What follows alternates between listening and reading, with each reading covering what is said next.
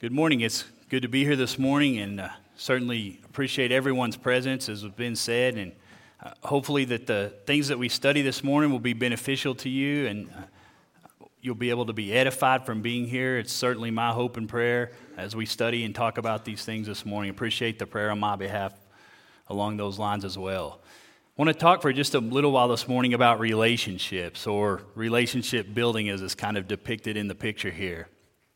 I think relationships are one of those things as you get older, you start to mature, you start to understand the value in them, the value that God has placed on relationships in our lives, not only as Christians, but as human beings, and the relationships that we should have with each other inside the church, and the relationships that we have with those that we might come in contact on a daily basis, come in contact with on a daily basis, and in our everyday jobs and schools and in friendships outside these walls.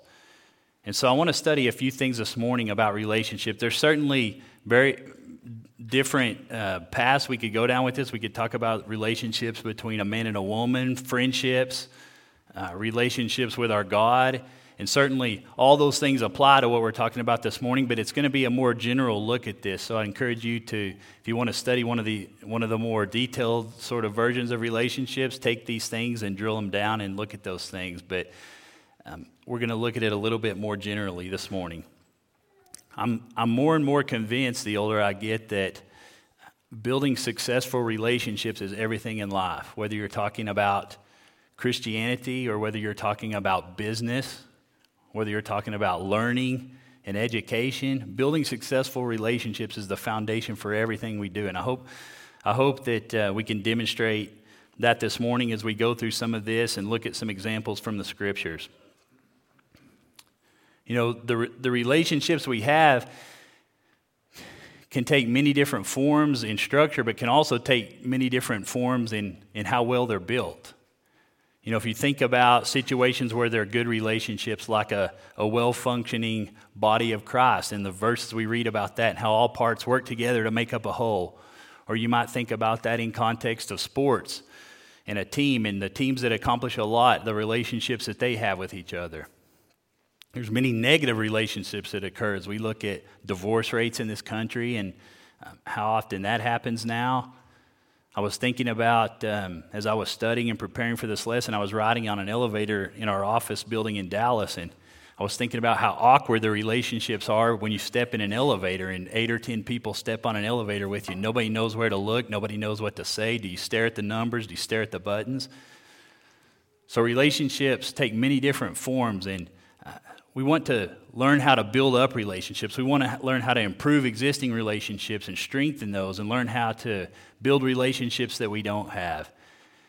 And maybe even this morning you have relationships in your life that are damaged in some way, and we want to learn how we can improve those and restore those relationships. And I hope you find that the information that we study this morning of value. I remember my mom used to tell me growing up, as I would think about what I wanted to start studying in college and things like that and ask questions. I remember her often saying that everything in this life's about who you know. And as a young man, I used to think that was a view of a person that kisses up all the time. I didn't want to be the person that got the things I got in life because I kiss up to other people. And as I get older, I started to understand more the value of that statement, and how you see things that go on in our secular lives, and you see somebody maybe get a promotion you think you deserved or earned, and you wonder why that happened. Or you see somebody gain something in this life, and you wonder how that happened. And many times it comes down to the relationships that are built. And so it's an interesting study to me. I hope it'll be to you too as well. I want to look at a verse sort of as the foundation of this study this morning in Matthew chapter 22. Matthew chapter 22 and verse number 36. As they often did, the Pharisees and the men during Jesus' day often tried to test him and present him with arguments about things. And some of the examples we're going to read this morning are related to those conversations that happened. But here they said, "Teacher, which is the great commandment in the law?" And Jesus said to them, "You shall love the Lord your God with all your heart, with all your soul, and with all your mind. This is the first and great commandment. And second is like it, you shall love your neighbor as yourself. On these two commandments hang all the law and the prophets." I've read this passage many times in my life. Certainly passage and a statement about love and the love that we should have. But I think fundamentally as well, it's a passage that teaches us the value of relationships to God. His desire for us is that we would have a strong relationship with Him, and our love would be manifest in a strong relationship with Him. And His desire is that we would have strong relationships with the people that we come in contact in this life. And it's such an interesting passage because He says, on these 2 commandments hang all the other commandments. Everything else that we talk about that a Christian should do and that a Christian should be hinges on these 2 commandments. If you're not fully committed to loving your God and you're not committed to loving those around you, none of the other stuff that we do matters. And we see that in passages like 1 Corinthians when Paul's talking about love and how he can do all these things and have all this knowledge and all these talents, and if he does it without love, it doesn't matter. If we don't build these foundational relationships, none of this other stuff we do matters. I think the other interesting thing to me from this passage that we understand is that relationships are non-negotiable. You know, if you've made the choice this morning to be a Christian, relationships are non-negotiable. You ever heard anybody say, I'm just not a people person? That's kind of hard to do and be a Christian. Now, certainly some people are shy or more introverted. There's different personalities. We're certainly not trying to criticize that this morning. But if you're making a commitment to be the kind of Christian God wants you to be, you're making a commitment to build relationships and have relationships and build strong relationships that can be a foundation for everything that we go through in this life. It's awfully difficult to be a Christian and not be a people person. So how important are relationships to God? 1 Corinthians chapter 1, verse number 10, he said, Now I plead with you, brethren, by the name of our Lord Jesus Christ, that you all speak the same thing, and that there be no divisions among you, but that you be perfectly joined together in the same mind and in the same judgment. Certainly talking about the church here and the way that we behave in the church, and it's a lesson on unity and how we should all be unified. It's an important concept to God.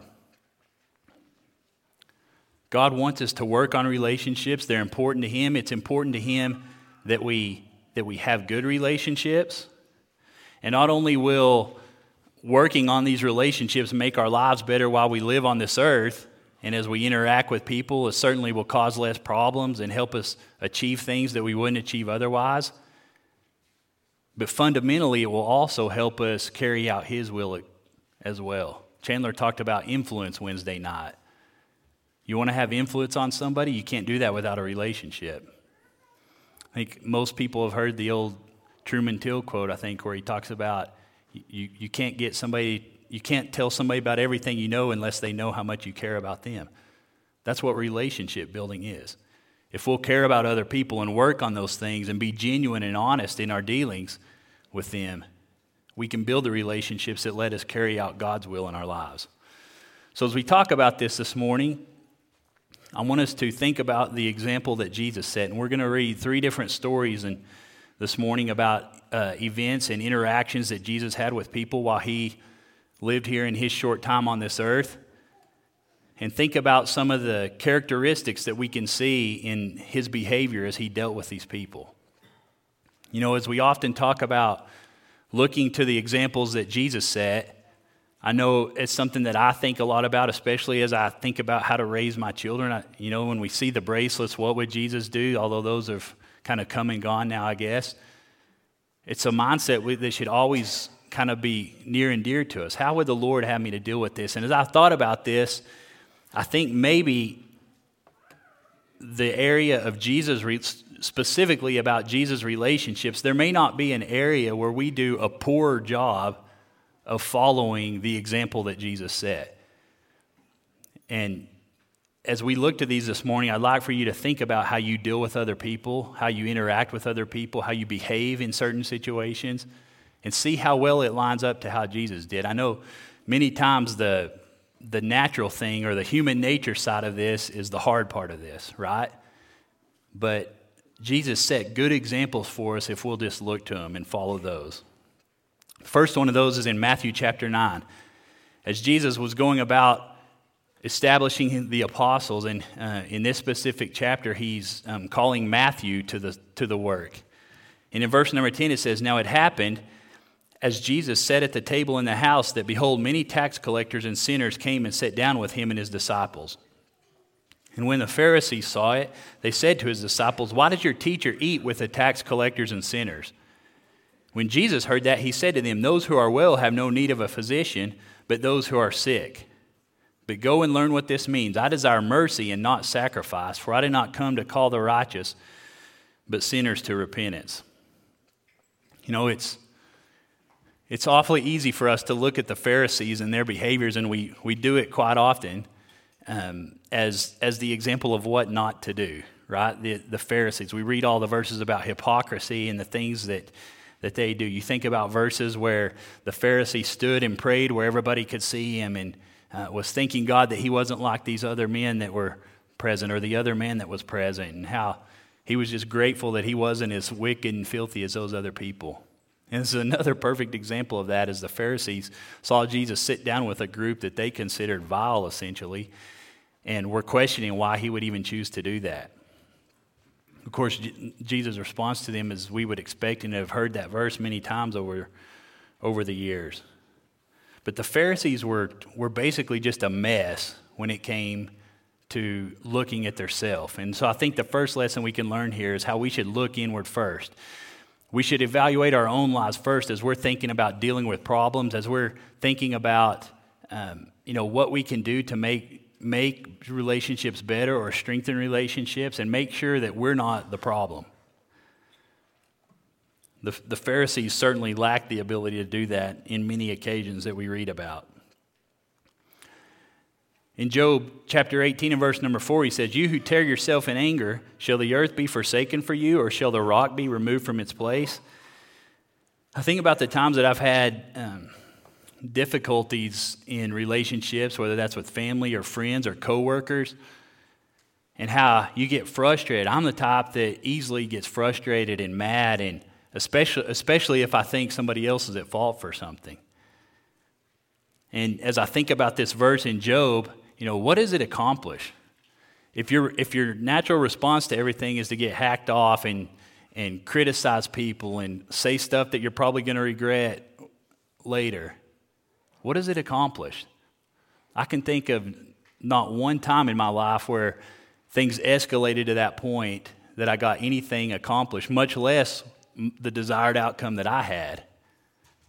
It just never accomplishes anything, and that's kind of what he's saying here. What's going to happen? Are you going to essentially change the world by getting mad? No, you're not going to. The rocks are going to stay where they're at. The mountains are going to stay where they're at. The world's going to keep spinning around, so what do you get done when you get mad about it? No good comes from it. So we should look inward first as we're thinking about building these relationships. Number 2, we should put others first. As the selfish humans that we are, it's not natural for us to want to do this. But again, as we think about teaching our children, a lot of these things kind of come much more into focus for me specifically. But, as you watch a child at a young age, they seem very gracious with doing things. At least that's the pattern that I've noticed in my kids. At a young age, they seem gracious. Well, then all of a sudden, they kind of start to pick up these habits where they learn that I have stuff and that I want to do things, and then the selfishness starts to come in.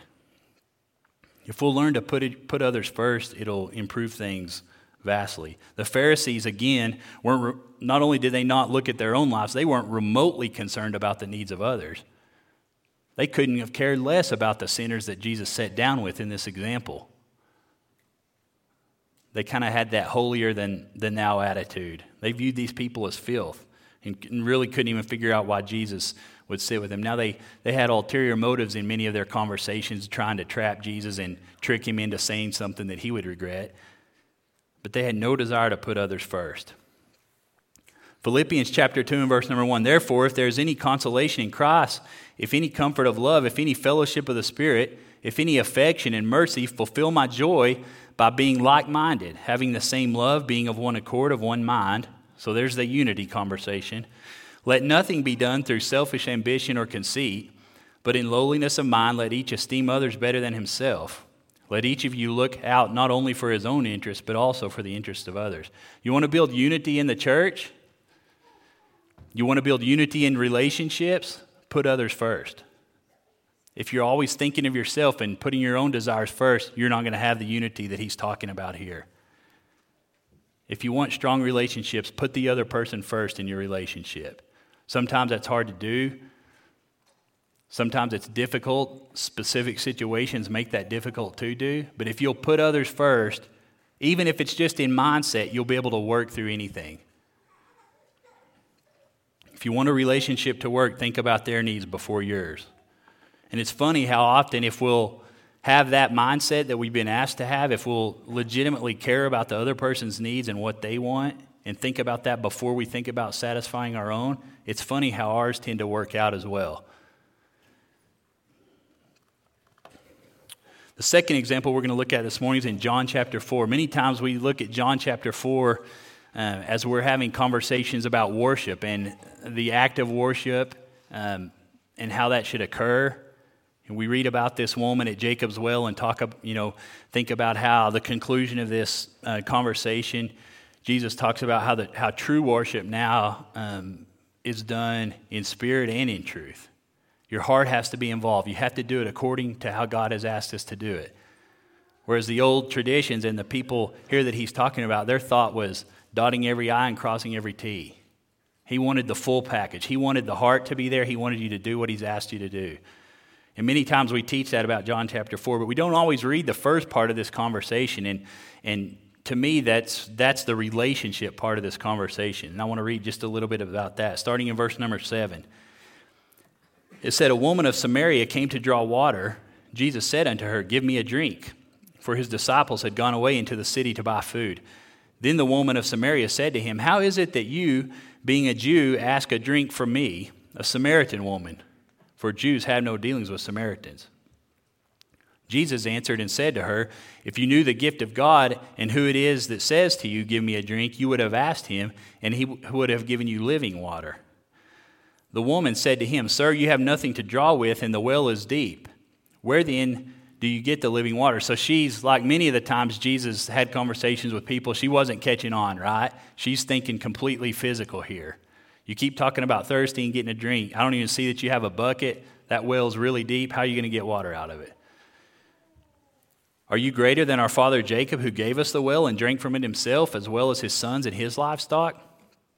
And Jesus answered and said to her, "Whosoever drinks of this water will thirst again, but whoever drinks of the water that I shall give him will never thirst. But the water that I shall give him will become in him a fountain of water springing up into everlasting life."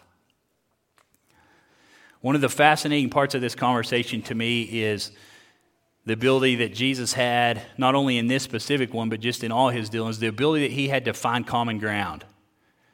I think we can't overstate the value of finding common ground with people. You know, there's people in our congregation, obviously we all have a common purpose in the church, and there's no more important or valuable common purpose that we can have in the church, but there's a lot of different backgrounds represented here today. There's a lot of different occupations, a lot of different talents, a lot of different interests represented here today.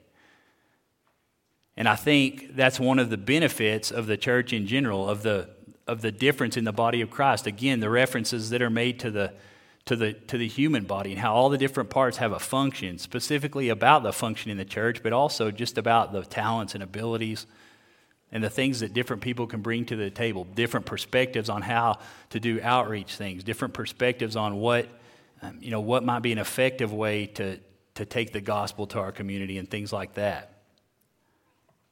You know, there's people that I can talk about real estate with here. There's people that I can talk about a common interest in baseball with in here. There's people that I may not have much more in common with in terms of interest than the church. And the truth is, nothing else is needed. If we have a common interest in the church, nothing else matters. But finding common ground as we're building relationships is an important thing to set a proper foundation. Specifically, even related to spreading the gospel. There may be no more important thing we could do as we try to spread the gospel than to find a piece of common ground with somebody.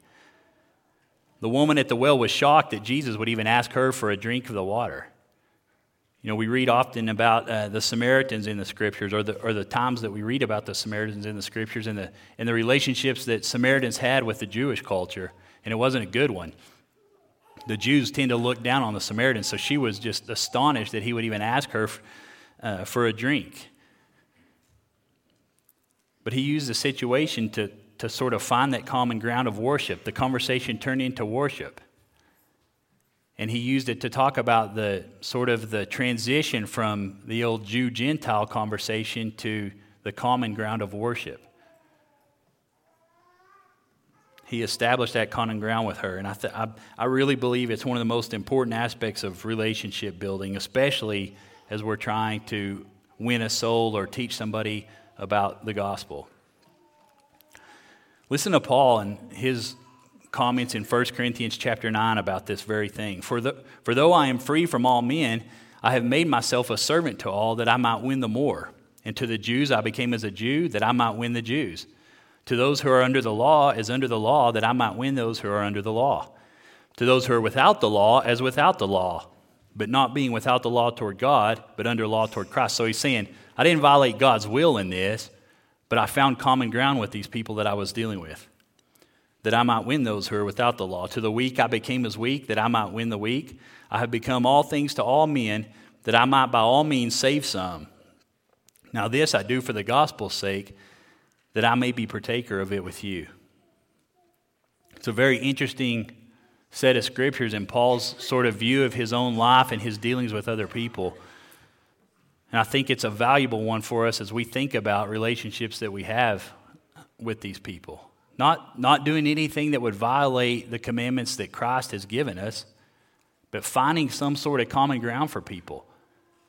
It may be as simple as if you're going to visit somebody sick, you find common ground in a loved one that you dealt with. It may be that you have a similar illness. It may be that you lost a grandfather or a grandmother or a husband or a wife or whatever to something similar. And you can share, based on your experience with that, you can share with them and help them.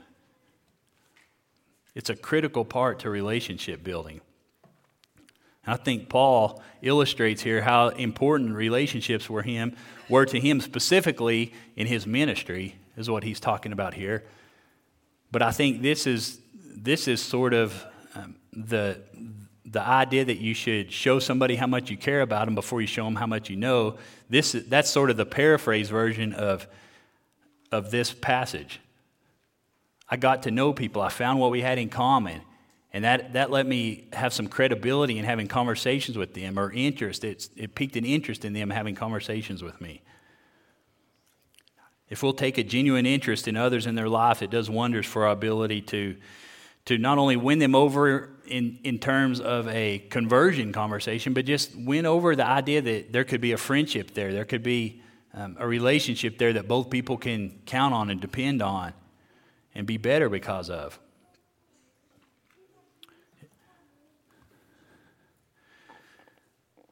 Communication is key. We talk about communication a lot. We hear things like men are from Mars, women are from Venus when we're talking about relationship, the husband and wife or the man-woman relationship. And what those writers are talking about is how it's usually a communication breakdown. And I think about many times how many problems occur in relationships because of either a lack of communication or poor communication.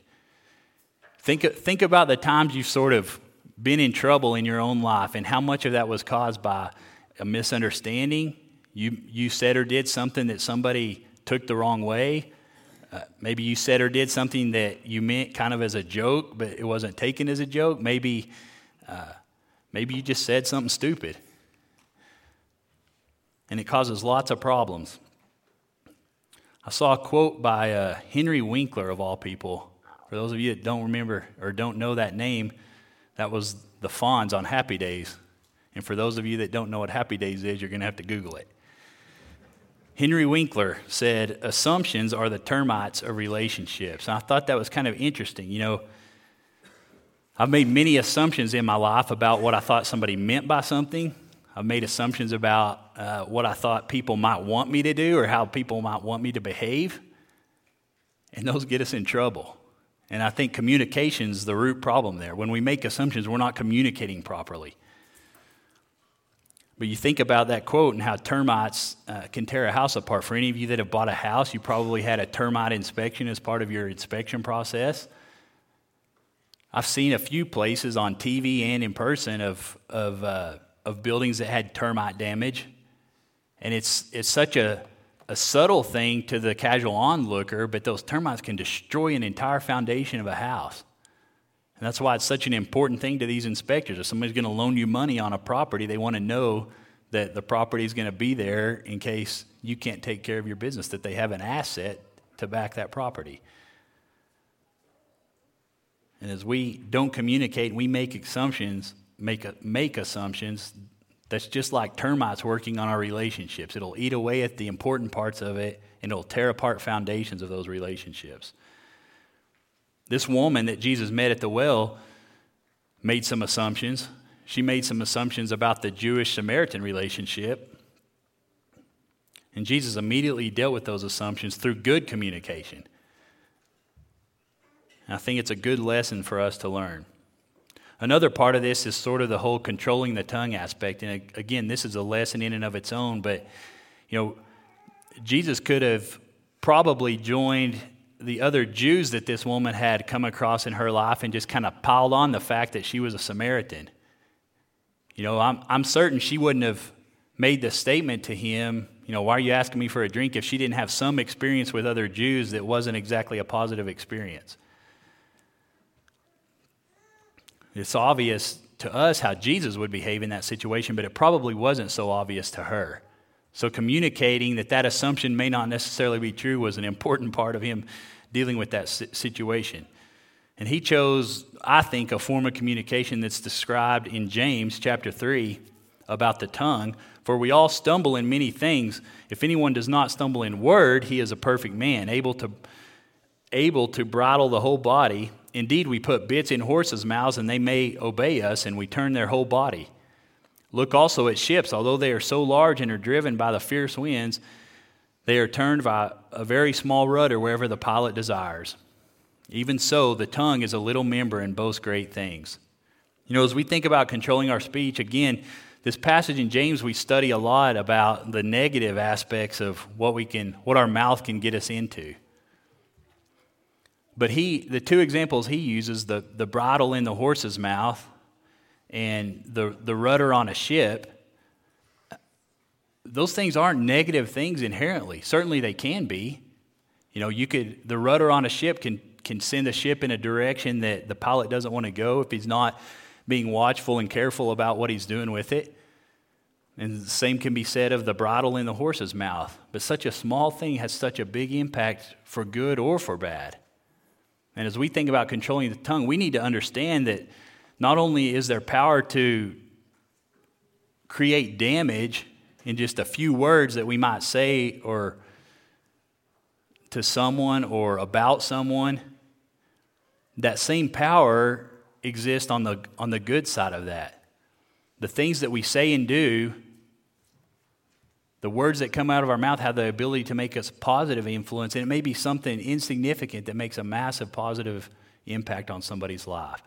I think as we think about the Lord and the way that he handled these situations, he understood that. He understood that his speech was a factor in how these people were going to react to him. He understood that not only the things that he said, but how he said them, how he delivered them with meekness and gentleness, and all of those things made an impact on the relationships.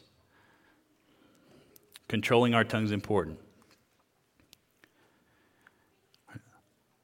Our next example is in John chapter 8, and to me, this is one of the most fascinating examples of how Jesus dealt with people in his ministry. John chapter 8, the story of the woman that was caught in adultery, and we're gonna skim through this real quick this morning, just in case you don't know of this story. But to me, there's many fascinating relationship aspects to this. Now, early in the morning, he came again into the temple, and all the people came to him. And he sat down and taught them. Then the scribes and Pharisees brought to him a woman caught in adultery. And when they had set her in the midst, they said to him, "Teacher, this woman was caught in adultery in the very act. Now Moses in the law commanded us that such should be stoned. What do you say? So again, they're essentially testing him here, wanting to see his response to this, knowing that the law the writing of the law supports the wording that they're saying. And it even calls out that they're testing here, trying to find something that they can accuse him of. But Jesus stooped down and wrote on the ground with his finger as though he didn't hear them. If I can advance this. So when they continued asking him, he raised himself up and said to them, "He who is without sin among you, let him throw a stone at her first." And again he stooped down and wrote on the ground. Then those who heard it, being convicted by their conscience, went out one by one, beginning with the oldest even to the last. And Jesus was left alone and the woman standing in the midst. And when Jesus had raised himself up and saw no one but the woman, he said to her, "Woman, where are those accusers of yours? Has no one condemned you?" And she said, "No one, Lord." And Jesus said to her, "Neither do I condemn you. Go and sin no more." To me, it's just a fascinating example of how he dealt with people. If you think about this, taking initiative to make things work in relationships is a hard thing to do. You know, I think we have this sort of starry-eyed view of romance and friendship and all this stuff that you just kind of find people that you get along with, or you sort of find the person you were meant to be with. And that relationships just kind of pop up and work. You either, you find someone that you're meant to be with, it's just going to work. The relationship's going to be perfect. People talk about love at first sight and all of that kind of stuff. And the truth of the matter is, it's hard work. Relationships are hard work. There's no other way to say it.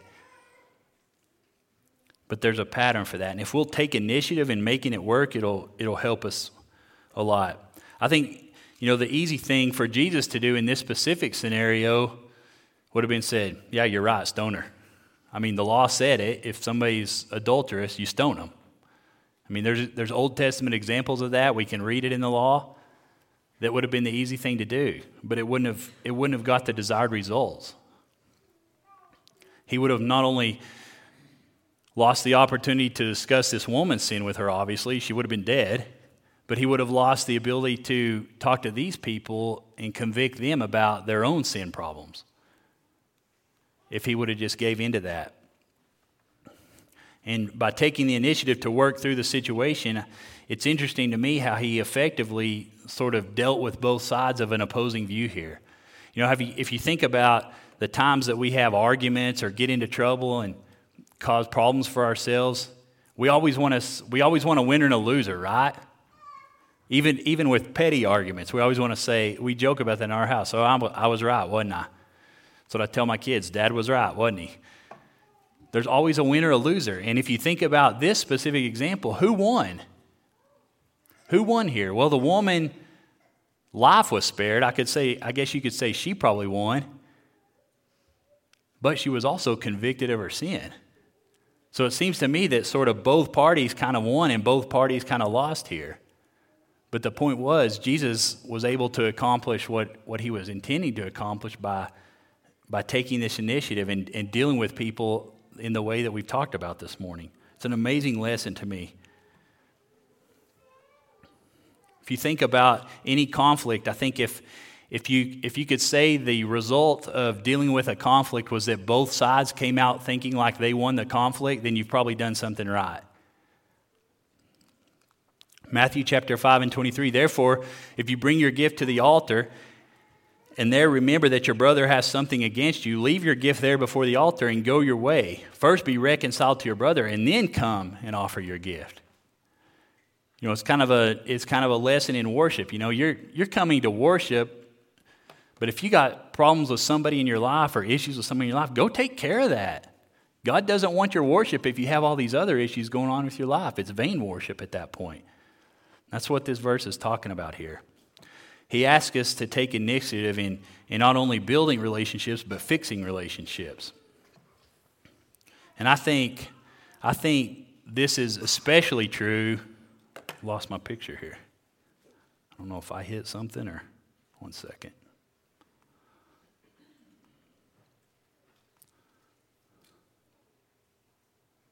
Well, I may not have slides here.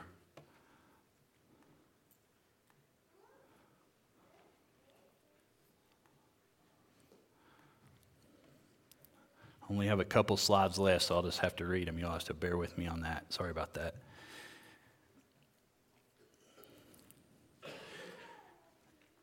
I think taking the initiative is especially true if you know you're wrong. You know, we don't want to admit when we're wrong. It's hard. It's a hard thing to do. Sometimes we can't even see that we're wrong. But if you're wrong, take the initiative to make it right and reconcile quickly. Take care of the problem quickly. If you'll say you're sorry, admit you're wrong, and ask for forgiveness, it's amazing how people will deal with you. But if you're stubborn and pride gets in the way, those problems just continue to build. I'm going to try this one more time, that screen flash. Let me see if this will work. Okay. Hopefully, I'm sure that was user error, but hopefully we'll get through this here. Or not. I'm just going to put that down and we're just going to go through it the old way. The other lesson that we can learn on how he dealt with this woman is the nature in which we deal with others, and specifically being gentle with others. And I know most of you that know me are sort of saying this is the pot calling the kettle black, and I understand that, and I'm preaching to myself as much as I am anybody else this morning. But being gentle with other people, at least for me, is not human nature. Now, there's people that are good at that naturally, but I would venture to say I'm probably not the only one that finds himself that way this morning. If we will be gentle in our dealings with others, it will have a huge improvement. As we said at the start of the lesson, when we get angry and mad and frustrated, it accomplishes nothing. There's a lot of scripture sort of littered throughout Proverbs and talking about this. Proverbs 15:1, a soft answer turns away wrath, but a harsh word stirs up anger. The next chapter, Proverbs 16, the wise in heart will be called prudent, and the sweetness of the lips increases learning. You know, you think about this woman in this situation and how she must have known she was guilty, right? She was caught in the act. You think about the times, sometimes dealing with the kiddos when they do something wrong. They know they're wrong and they know they got caught, they're wrong.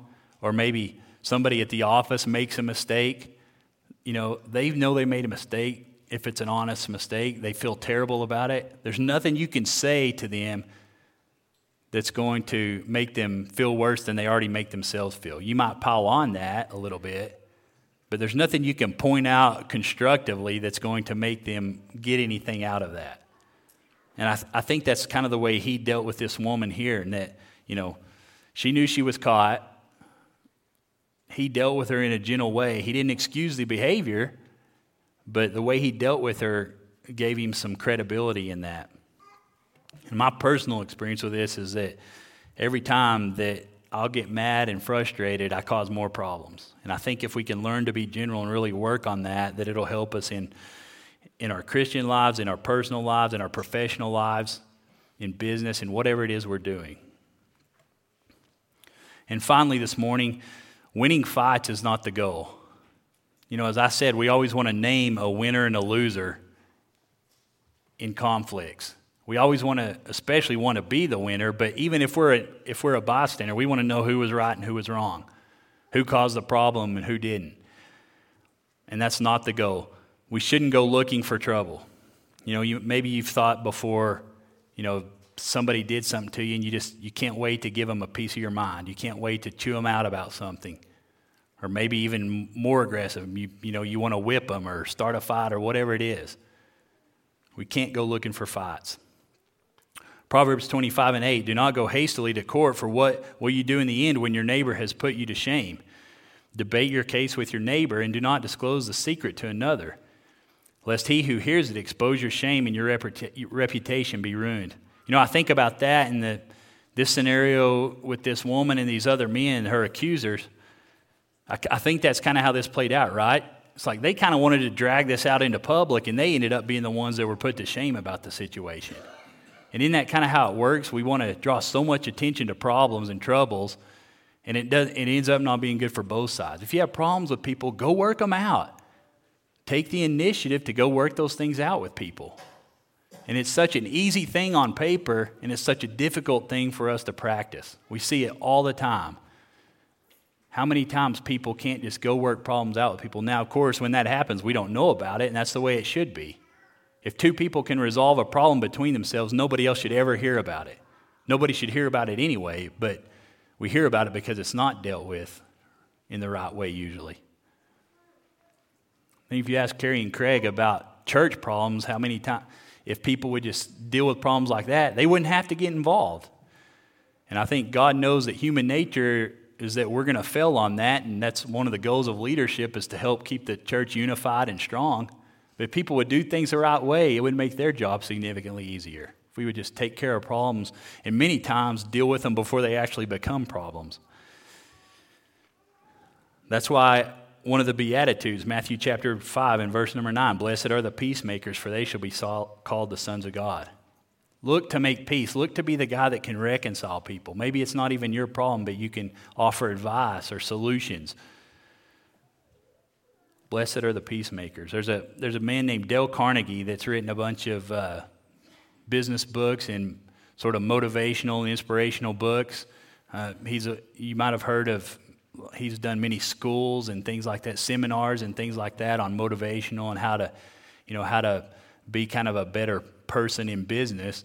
Many of his books, which are all good books, but many of them are, you read them and if you've heard any scripture at all, you kind of think those are just biblical concepts. That's what I think about a lot of these business books that end up being New York Times bestsellers. I'm like, they're just taking Bible verses and rephrasing them as their own concepts, and they're going to number one on the New York Times. But he has a book called, Dale Carnegie has a book called How to Win Friends and Influence People, and he talks about a lot of the things that we're talking about this morning and practical application of those things and examples of how those things were dealt with in people's lives. But one of the chapters in that book is about this idea of getting mad and frustrated and dealing harshly with people. And he says in there that the only way you can win an argument is to avoid it, to avoid the argument completely.